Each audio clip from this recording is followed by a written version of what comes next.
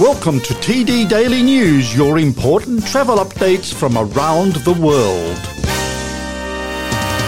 I'm Steve Collins, and this is the travel update for the 26th of July. The most tourism-dependent nations in the world include Aruba, Antigua, Barbuda, the Bahamas, St. Lucia, Dominica, Grenada, Barbados, St. Vincent and the Grenadines, St. Kitts and Nevis, Jamaica, Belize, the Cayman Islands and the Dominican Republic. For these island nations, tourism is their economic lifeblood, and it dissolved overnight.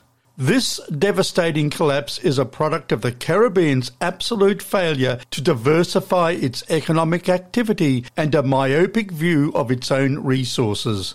This is one of the least diversified areas of the world, with tourism accounting for 14% of GDP in 2019, the most of any region.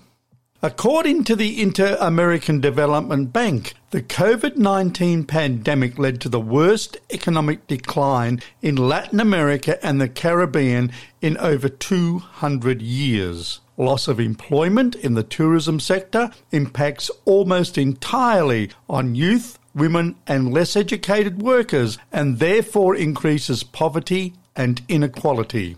The lack of diversity and sustainability also heralds business closures and bankruptcies among hotels, resorts and other sectors associated with tourism services. Lindblad Expeditions officially launched its newest ship, National Geographic Endurance, at a dockside christening ceremony in Reykjavik, Iceland. The 126-passenger vessel is the first polar new build in the company's history. Named to honour legendary explorer Sir Ernest Shackleton, National Geographic Endurance embodies every innovation and concept Lindblad Expeditions has developed in more than 50 years of expedition travel. A fully stabilised vessel of the highest ice class, National Geographic Endurance will enable adventurous travellers to go where few others can. Also, its X-bow design will ensure a smoother and quieter ride.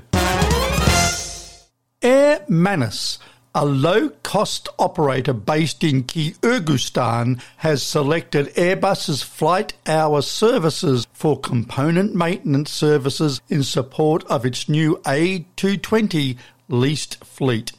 As the first A220 operator in the CIS, Air Manus is also the first Airbus customer for components flight hour services in the region.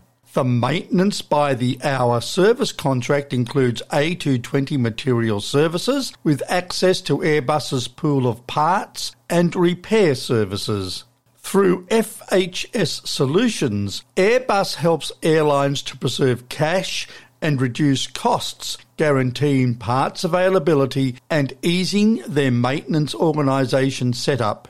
Airbus has concluded 11 FHS contracts with operators worldwide over the last 6 months.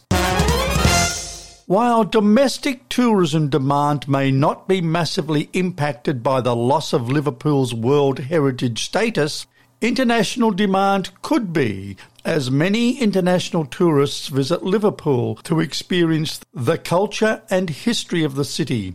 Cultural tourism is now big business, with 29% of the global travel market typically undertaking this type of trip. The loss of its heritage status could take the shine off Liverpool's cultural appeal and result in international tourists visiting other destinations that have kept this label, such as Bath. Liverpool is now set to lose out on several different benefits due to the recent announcement. These include the increased press and publicity that comes with being a World Heritage Site, which increases international tourism and acts as a powerful marketing tool which the city has to pay little towards. Having World Heritage status also acts as a quality label for the international market to see. Under the status, heritage sites are also eligible to receive funds for protection and maintenance. That's our TD Daily News podcast for today. Hope you enjoyed it. Click below for more updates and see you soon.